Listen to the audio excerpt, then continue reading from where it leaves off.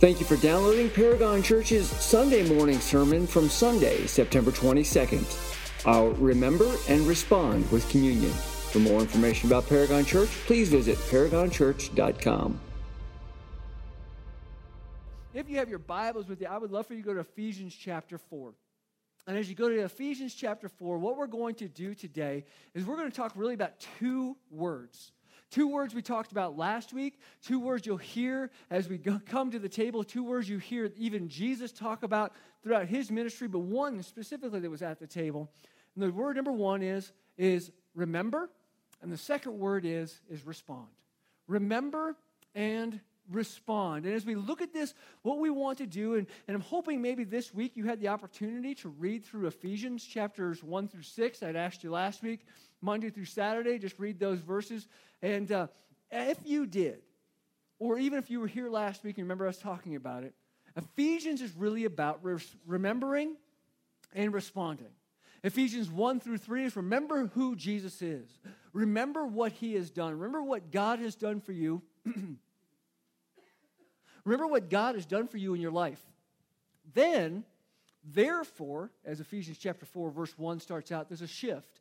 Remember what he's done and therefore respond in a certain way. As a matter of fact, Ephesians chapter 4, verse 1 actually says these words, "Therefore I, a prisoner in the Lord, urge you to live worthy of the calling that you've received."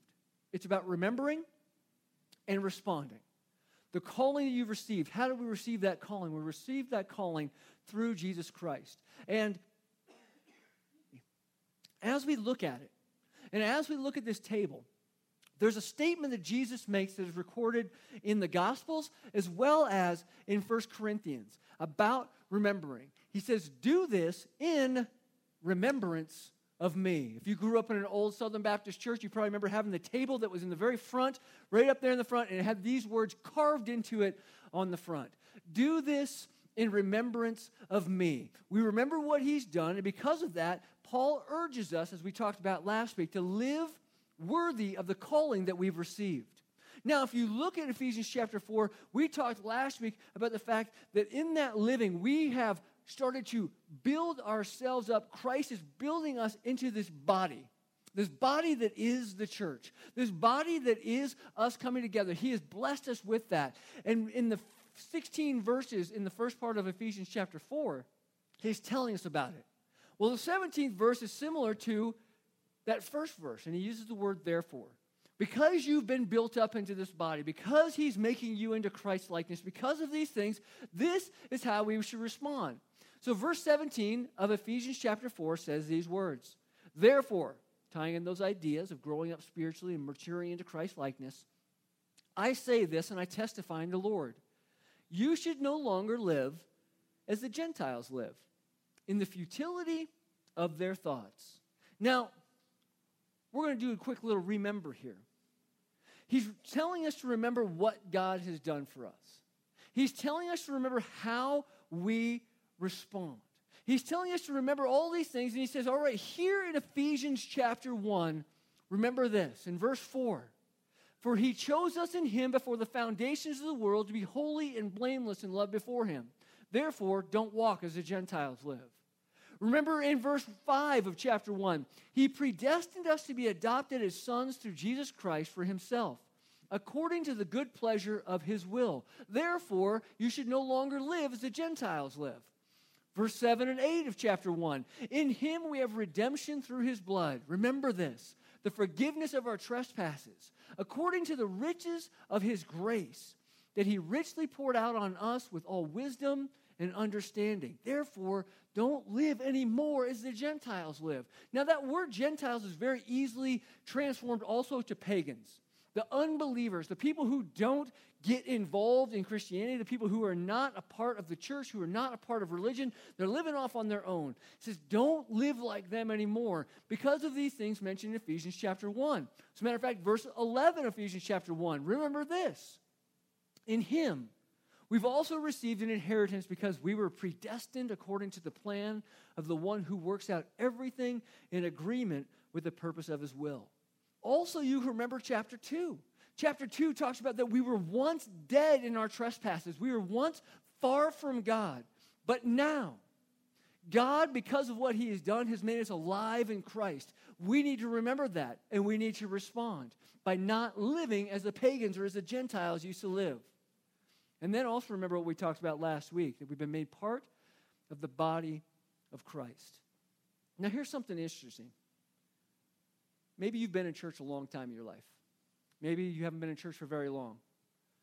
Either way, what I've just told you is some of the most amazing stuff that the Bible has to offer us. And yet we kind of respond with a, Instead of getting really excited about it, and I'm not asking you to dance around and wave flags and get tambourines and stuff like that, like some churches do.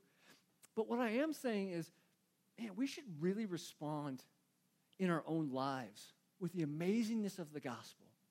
That we have been changed, that we are being changed, that Jesus Christ stepped down into heaven for you and for me. You know, when we come to the table, some people ask me why we don't do it every week, because there's churches that do communion every week. Some people ask me why I don't do it once a month, because there's churches that do it once a month. And let me tell you, I'm not knocking any of those churches that do it that way. But I have this weird tendency to get routine. And when I get routine, I forget why I do what I do. I just do it. And maybe you're similar to me in that fashion. But I can tell you, before we ever planted Paragon Church, before Paragon Church ever started, I was a youth pastor. And I can still tell you today my schedule as a youth pastor.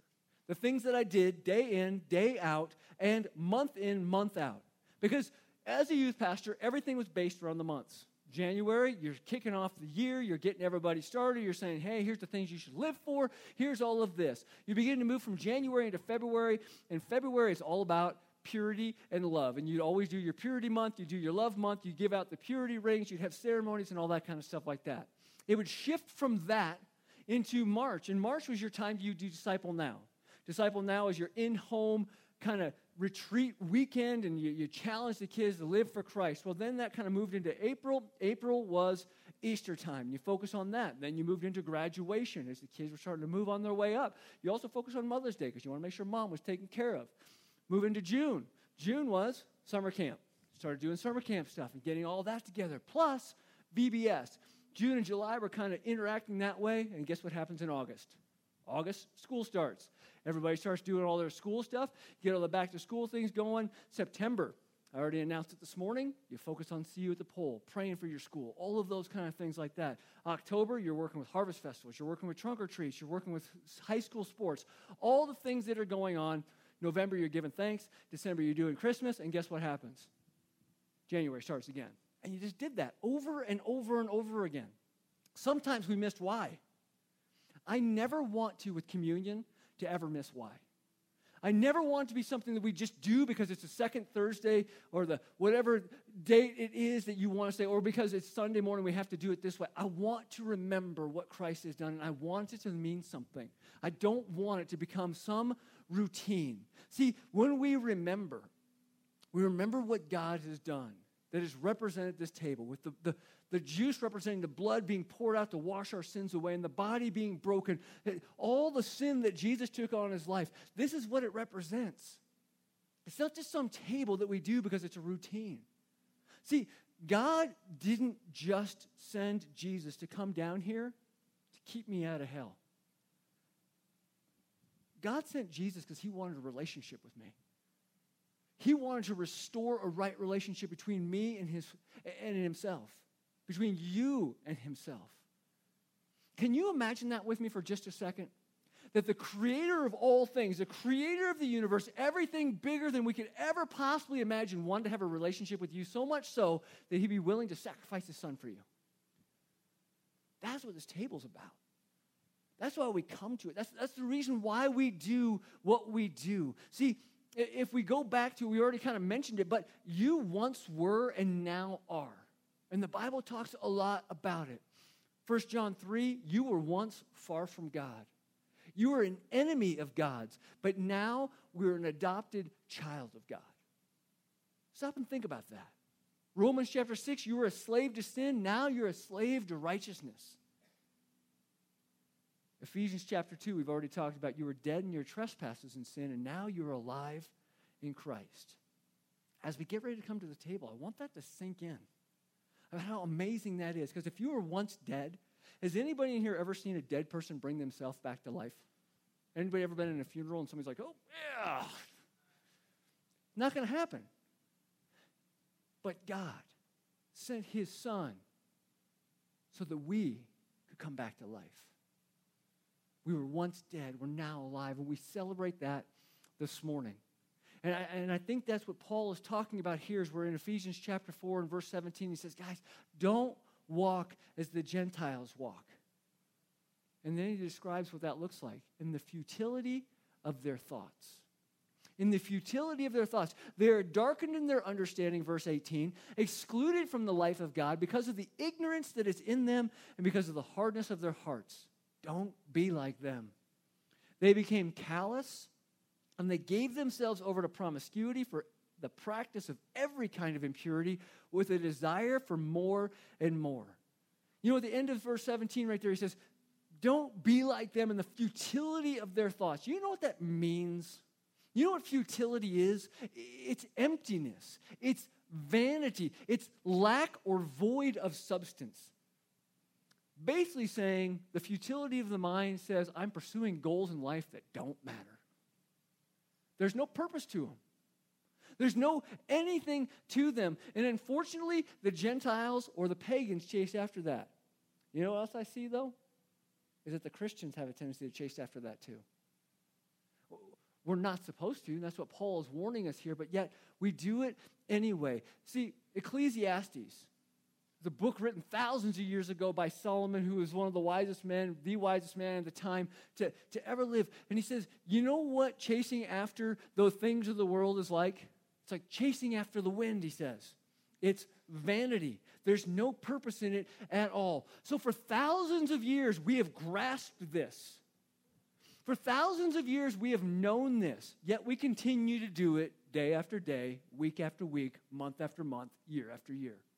It's what defines our lives oftentimes. Solomon's saying, you know what? There's no thing that this world values that isn't temporary. But yet we chase after it all the time. In the end, there's no worth. Think about stuff. Think about the day that you die. What's going to happen to all your stuff? You ever thought about that? I hope not. It's weird. But in the reality is we live for stuff and we want stuff. But when we die, we can't take it with us.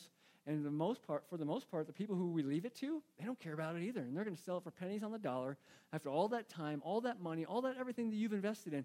But that's what we chase after because we think it matters. Then you can go to health and physical fitness. Now, I'm not saying these are bad things. It's just when we make them our God, the thing that we chase after constantly, we live for, that's when it becomes a problem. See, health and physical fitness are good, but when they become the thing that we worship, not so much. Because here's the thing about health and physical fitness. Everybody in this room is going to die. And when we start chasing after that thing and trying to, at some point in time, whether you're tall or short, fat or skinny, rich or poor, death is the great equalizer. But we live for these things instead of living for Christ. He says, stop living as the Gentiles do. What about positions of power? We always want to climb up the ladder and get to that point. But the reality is at some point in time, somebody's going to undercut you or somebody's going to take you over. But that's the thing we live for. That's where we find our identity. Had a really funny thing happen this week with fame. Not with me personally, because that's just not going to ever happen. But for some reason, at school, all week long, Levi, our 8-year-old, has come home with marker all over him. I'm not sure if it's him doing it or if it's his sister doing it to him. I'm going with option number 2, personally, because there was actually green marker colored inside of his ear this week, and I was looking at it, but he also came home with a mustache. It was a pretty well-drawn mustache, so I'm assuming somebody else helped him with it. But as he came home, I'm like, oh, he looks like Charlie Chaplin. And all my kids went, who? And some of you in this room went, who? Exactly. Because he was famous in the 20s for silent movies, but at the same time, fame fades. We know fame fades. We know power fades. We know bodies and healthy physical abilities fade. We know that, yet we still chase after them. Why? Why do we do it? Why does the world do it? And I think Paul answers it in verse 18. He basically says, they don't get it. He says this in verse 18. They're darkened in their understanding. In modern terms, they don't get it. Here's the thing. The Gentiles don't get it. They think that stuff is going to define them, even though they know an 8-track isn't cool anymore, and records, they tried to make a comeback, but not quite, and then you had your cassettes, and you had your CDs, and now we have digital, and all that other stuff is kind of just gone away. But that's the stuff we live for. How many of you guys had a whole book full of CDs, or a whole cassette tape thing full of, or a basket full of records that are meaningless? Utterly meaningless. For the most part, all of us, at some point in time, we've chased after those things. And he says, they're darkened in their understanding.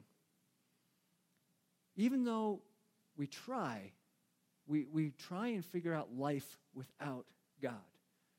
And the Gentiles, they don't have to try and figure out life without God because they don't know God. They're darkened in their understanding. As a matter of fact, the next part of that verse says they're excluded from the life of God.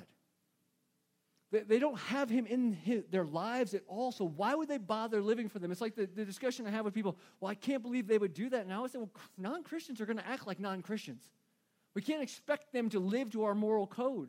And part of it's described in the book of Romans. There's this, without God, our lives start here, but then take this downward spiral, and we begin to grow calloused or begin to grow hardened, as it talks about in these passages.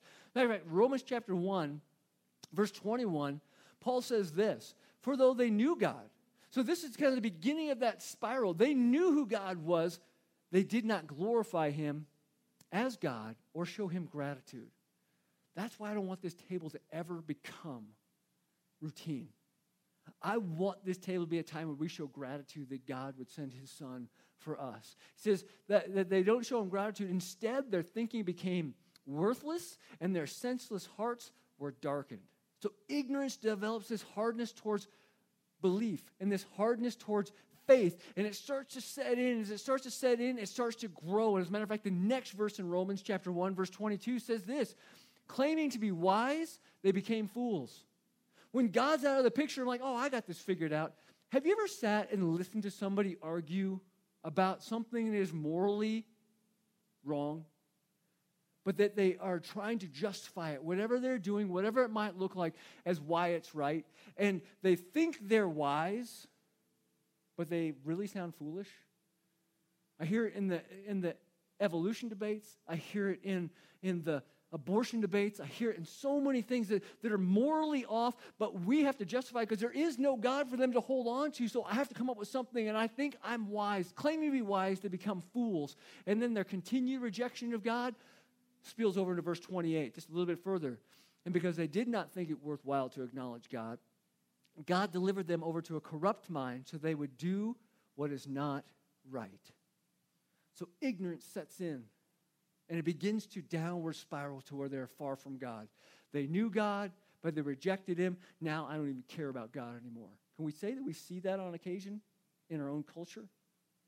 How does it start? Well, 2 Corinthians chapter 4, verse 4. By the way, Paul is writing this to Ephesians. Paul is writing it to the Corinthians. Paul is writing it to the Romans. Paul is writing it to Galatians. Paul's dealing with this on all aspects in all churches. We're not the only church that struggles with it, but he's trying to correct it. He says this in 2 Corinthians 4, though. It says, in their case, the people where ignorance set in, the God of this age, who is Satan, has blinded the minds of the unbelievers to keep them from seeing the light of the gospel of the glory of Christ, who is the image of God. See, a person that rejects God takes a downward spiral, and their hearts begin to harden. And I'm not sure about you, but as your heart begins to harden, it doesn't quite move like it's supposed to. I found this out physically yesterday, because yesterday I decided I was going to begin the cleanup process in our backyard. We have a bunch of wood chips. We had a giant play area, and I forgot that it took 2 dump truck loads of wood chips to fill the area, so that's how much it was going to take to remove from the area as well. But I'm out in the backyard and I'm shoveling. And it had just rained recently, and there's a lot of dirt mixed into it and all the things. So these wood chips weren't as light the first time, or as they were the first time, so they're a little bit heavier. Well, I'm filling up trash bags, and I'm trying to move these trash bags.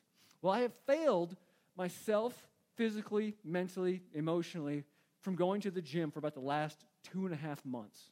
I got to thinking about it. I think the last time I actually went was about beginning of July, which is a long time ago. And my body reminded me it was a long time ago. As I woke up this morning and I went, and everything was stiff in this general area from picking up bags like this, and this whole elbow still aches just a little bit. And ibuprofen just isn't quite doing what I thought it would do, but I'm still kind of working through that. But if we grow harder and don't work out that muscle, even as the heart, it's going to grow and it's going to hurt when it starts to do things. It's going to begin to even paralyze us spiritually, paralyze us physically, and get to that place where we're far from him. See, because the reality is the depravity of man without Christ, because we are just naturally wicked people, the depravity of man without Christ and what he's done will result in the hardness of our hearts towards what is moral and towards what is spiritual. It's going to be the natural reaction. And that's why Paul's like, don't live as the Gentiles live. Don't live as the pagans live. As a matter of fact, he says this in verse 19 of that, going back to Ephesians chapter 4. They became callous. Maybe you know what that is.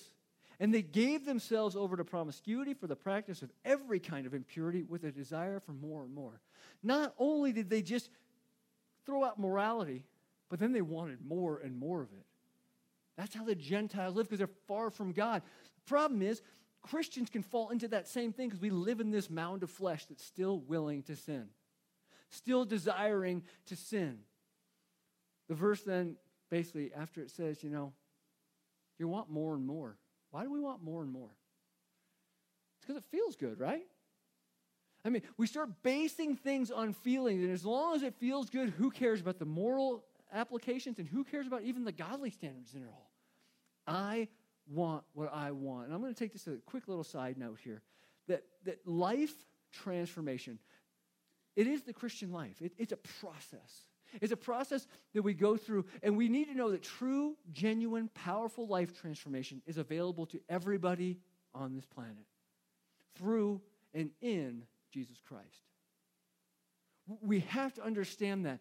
But it is important to understand that the process, how it happens, it starts with our mind, it changes our will, which shapes our feelings.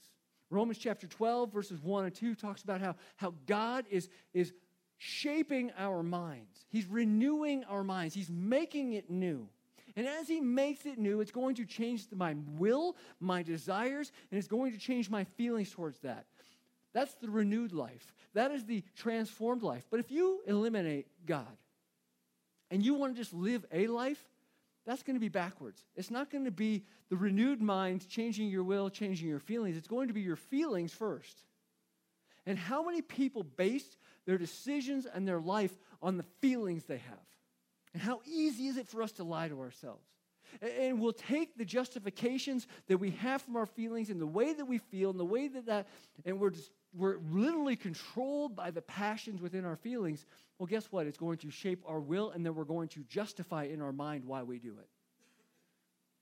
That's why Paul kept saying, don't live as the Gentiles live. Don't walk as the Gentiles walk.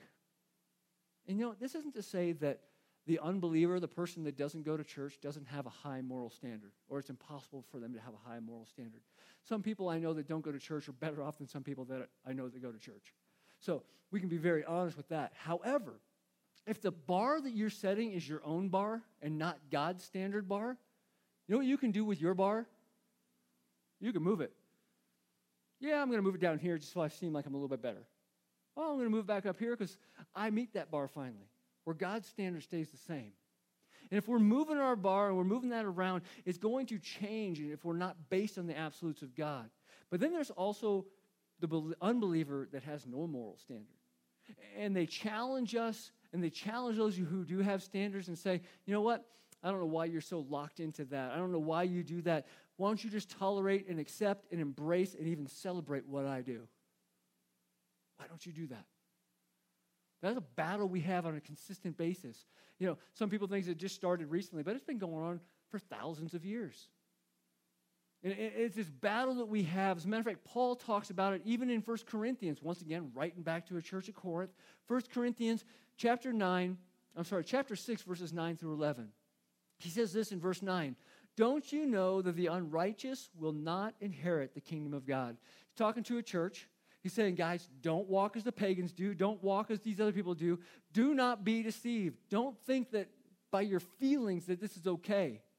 No sexually immoral people, idolaters, adulterers, males who have sex with males, no thieves, greedy people, drunkards, verbally abusive people, or swindlers will inherit the kingdom of God. Now, before we get too far into that one little section right there, my guess is that you can see a description of yourself in that verse somewhere. I know some guys that are like, hey, I check off 8 of the 9. I'm like, which one didn't? But that's the kind of thing you hear, but the great part of this entire passage is what comes next in verse 11 when it says these words. And some of you used to be like this. Some of you used to walk this way. Some of you had hearts that were hardened in such a way, but you were washed. You were sanctified. You were justified in the name of the Lord Jesus Christ and by the Spirit of our God. It wasn't us changing. It was the fact the Spirit works in our lives to break down that hardened heart. There's nobody that is too far from God. The Spirit can open eyes. The Spirit can open the heart. And we don't have to remain blinded and ignorant towards God. Why is that? Once again, this table. This table, that's what it represents. But then Paul goes back to the Christian walk. And if you go back to verse 20 of Ephesians chapter 4, he says, don't walk like the Gentiles do, but that is not how you came to know Christ, he says. That's not how you came to know Christ. The description of verses 17, 18, and 19, all the other things I've thrown in from every other scriptures, I've just kind of dumped all that on you. It says that is not what the Christian life is about. That's what the Gentiles live for. But we live for Christ. But yet, far too often in the church, that's not the case. And if it's not the case, if you see yourself living as a Gentile lives, but you call yourself a Christian, there's something amiss. There's something wrong here. And I wrote down 3 things that are wrong and really 3 ways to kind of fix it. Even this morning as you come to the table and you repent and these kind of things come out of your life. The first one is this. It's lack of discipleship. We talked about the whole purpose for God's plan for God's people is Christ-likeness. And how does that happen? Well, if there's a lack of discipleship, it's not going to happen. And when we look at lack of discipleship, the first people that are responsible for lack of discipleship are the disciplers, those who disciple, the church. We have dropped the ball on the Matthew 28:20 and teach them everything I have commanded you. Go and make disciples and teach them everything that I have commanded you. We don't teach people. People stay spiritual babies for far too long, therefore their life never changes, and therefore they don't even know they need to respond with their life. And when I say respond, this isn't me trying to earn salvation because I need God to think I'm on his side in some way. This is me responding because of salvation, because I know that God's on my side and that he has saved me. Therefore, I will respond in this way. So lack of discipleship is that first thing, helping people know they need to respond. The second problem we have is a stubbornness to sin. May I say this out loud without getting judged? Sin is fun. Consequences aren't fun. Sin is fun. And that's how we're sold it. Nobody ever talks about the consequences. We only talk about, and those sins, they develop habits, and habits are hard to break. And once again, we live in this flesh that says this is what I want to do, and I don't really want to change. So therefore, stubbornness and sin causes us to live 17 through 19 like a Gentile versus what God has called us to live in response to him. The third one I wrote down is this. The third problem that I see in it all is there's a lot of people, I think, who call themselves Christians who are not. We say they're nominal Christians, but that's not possible. You can't be a Christian in name and not in actual lifestyle. But people believe that. They've bit into that. As a matter of fact, Paul, once again, writing to churches, 2 Corinthians chapter 13, verse 5, he says, test yourselves to see if you're even in the faith. Examine yourselves. Or do you yourselves not recognize that Jesus Christ is in you, unless you fail the test? How do we respond?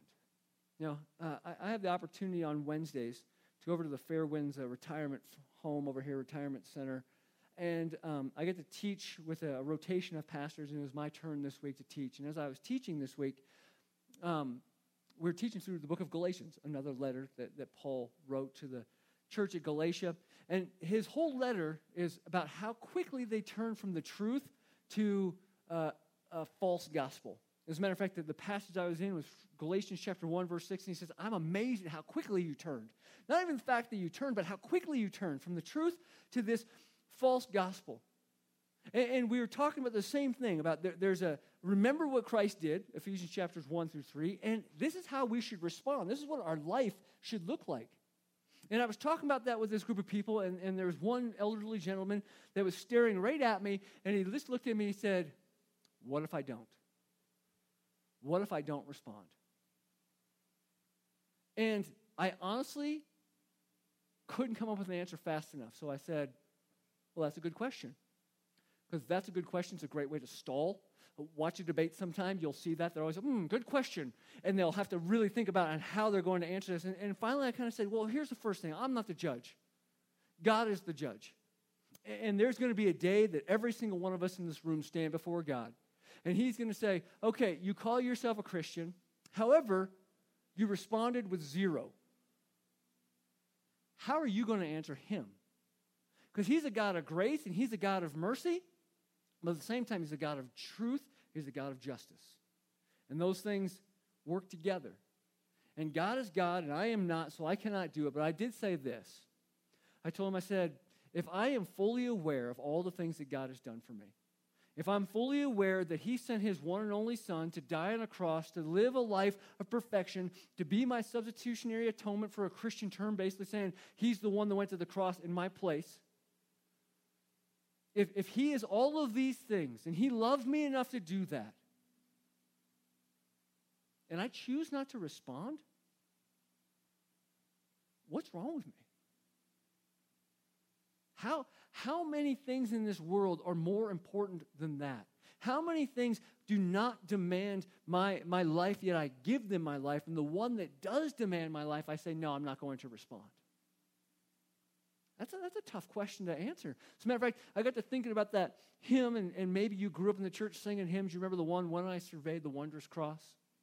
And the last stanza of it said, were the whole realm of nature mine, that were a present far too small. Love so amazing, so divine. Anybody remember the rest of that? Demands my soul, my life, my all. I mean, there's good theology in that. Shouldn't it just naturally flow from me that I want to respond in such a way? That's what Paul's talking about. Don't live anymore like the Gentiles do. Remember all the things that Christ has done for you. Ephesians chapter 4, getting back into verse 20, but that's not how you came to know Christ. Assuming you heard about him and were taught by him, and the truth is in Jesus. A life of a believer should be very different than the life of an unbeliever. If it's not, you have to ask yourself the question, why? Why is it not? Why is my life not any different than anybody else that doesn't go to church other than I give God an hour on Sunday morning? Why is it not different? It's a question I ask myself. We examine our heart. We examine our life. And it's something actually Paul challenges us to do before we come to the table when he writes to the church in Corinth about communion. He says, hey, if you come to this table in an unworthy manner, check yourself. Check yourself. How are we coming to this table? See, we need to remember that the gospel message, once again, isn't focused on us escaping hell. Instead, it's us on being restored into a right relationship with God. He did it, A, to demonstrate his power and his glory and his honor in our lives, that he might get the praise. He did it, too, as it talks about in Acts 2:40, that says, you know what? You were saved from this perverse generation for this reason. But then it also is 3, and what we've talked about for the last couple of weeks, that God's purpose for God's people is Christ-likeness. It's us to be more like him. But if we're continuing to live like the Gentiles do, we're not going to become more like him. See, we're a new creation, 2 Corinthians 5:17. But if you go back to 2 Corinthians 5:15, before Paul tells us that we're a new creation, he says these words, and he died for all, he being Jesus, died for all, so that those who live should no longer live for themselves, which is what the Gentiles do, but instead for the one who died for them and was raised. Are we living for ourselves? And the question follows that is why? What is worth more to you than Jesus Christ? And that's why he says this in verse 22 through 24 in Ephesians chapter 4. To take off your former way of life, that old self that is corrupted by deceitful desires, to be renewed in the spirit of your minds, and to put on the new self, the one created according to God's likeness, that whole idea, God's purpose, God's likeness. And that likeness is going to be in righteousness and purity of the truth, or holiness. This quite possibly is the best, succinct summary of the Christian life. Take off, be renewed, put on. Take off, be renewed, put on. It's done for us at salvation. We just need to live in response to that. Take off means don't keep going back to your old dirty clothes. That's been taken away, that's been washed, that's been cleansed. Stop going back to it. It reminds me of a story when I was a camp counselor between my freshman year and sophomore year in college. And I worked at Teepee Village. And Teepee Village is exactly what you expect it to be. You lived in a teepee all summer long. Well, I had a kid by the name of Mark. Mark actually was in my church. I knew Mark. I had him later in junior high and high school ministry. And Mark was one of those kids that showering was not something he wanted to do. And by Thursday of the week, he was dirty, to say the least. Okay, living in a teepee with dirt all around, he was dirty. As a matter of fact, Mark was one of the kids who used to wear rec specs. You guys remember rec specs back in the day? They were the goggle-looking like regular glasses, but he wore them all the time, not just for sports. And so when he took off his rec specs, he had a dirt line that surrounded. He looked like a raccoon, and it wasn't from a suntan. And he was one who did not want to. And by Thursday, I said, Mark, seriously, dude, you need to take a shower. Oh, but no, there's no if, ands, or buts. You need to take a shower. And through some great verbal coercion and maybe some physical, we got him into the shower. He got all cleaned up. He got all washed off. And you know what he did? He got out, and the clothes he'd worn from Sunday when he got there that afternoon till Thursday when he took the shower, he put them back on. And they were gross. And I gagged. I can still remember it. I'll have Alzheimer's someday. That'll be a story I will remember. Here's the thing. We do that in our Christian life. God has cleansed us.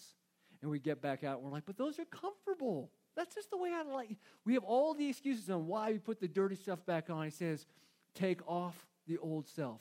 Be renewed. Renewal starts in the mind. I already told you, Romans chapter 12 starts with the renewing of the mind. You have been made new. It doesn't say you've been refurbished. It doesn't say that you have been repaired. It says that you have been made new, a new self, a new creature in Christ. But once again, we have that tendency to put that old flesh back on. And that's why Paul has to write, even in the book of Romans, he says, guys, don't let sin reign in that mortal body. Don't let it be the one that's in control. And it also says, don't be presenting your parts of your body for sin. Don't do it. Stop living as the Gentiles do. And what are we going to do? We have to put on that new self. We have to put on the new self that is Jesus Christ. We have to wear that. We have to present that. And that is how we respond. We remember all that Christ has done, and we respond.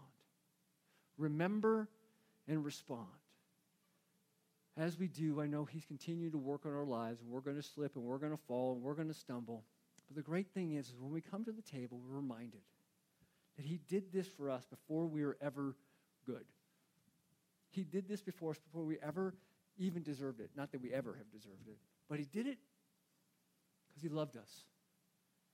And we are forgiven. And that we have the opportunity to come before him and repent.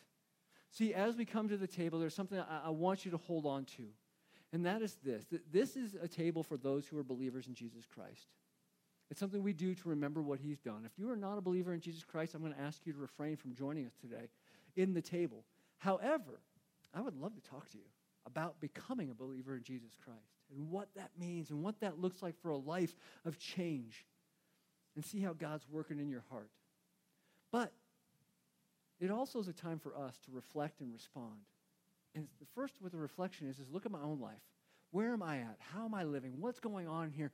And what are the things that God has called me to give up that I have not? What are the things that I can repent from? Which means make a 180 to follow him instead of it. I am no longer a slave to sin. I'm a slave to righteousness.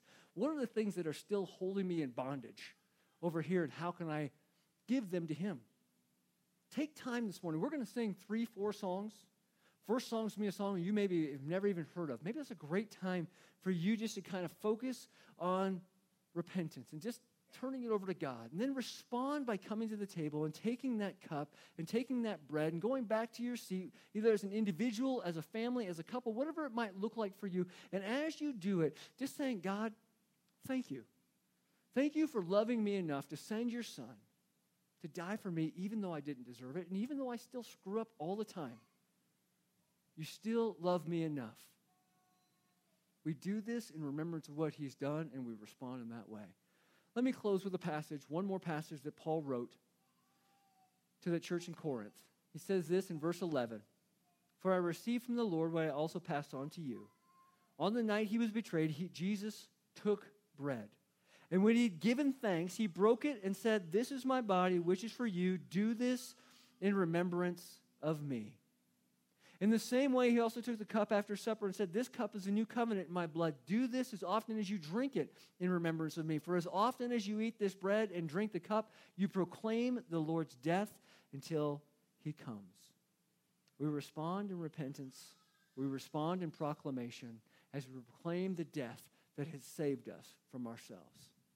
Can I challenge you to do that today? I'm going to pray. I'm going to ask the band to come. We're going to sing some songs, and the table's open. If you're a believer, come at any point in time during the 3-4 songs that we're singing, but just do it in a heart of repentance. That's all I'm asking. Respond to say, "God, thank you for giving of your son.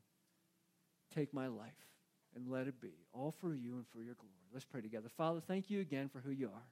And thank you for the way you continue to work in our heart and the way you continue to work in our souls and the way you continue to make us more like you by renewing our minds, by conforming our will to yours, and then adjusting our feelings as such instead of letting our feelings do all of that.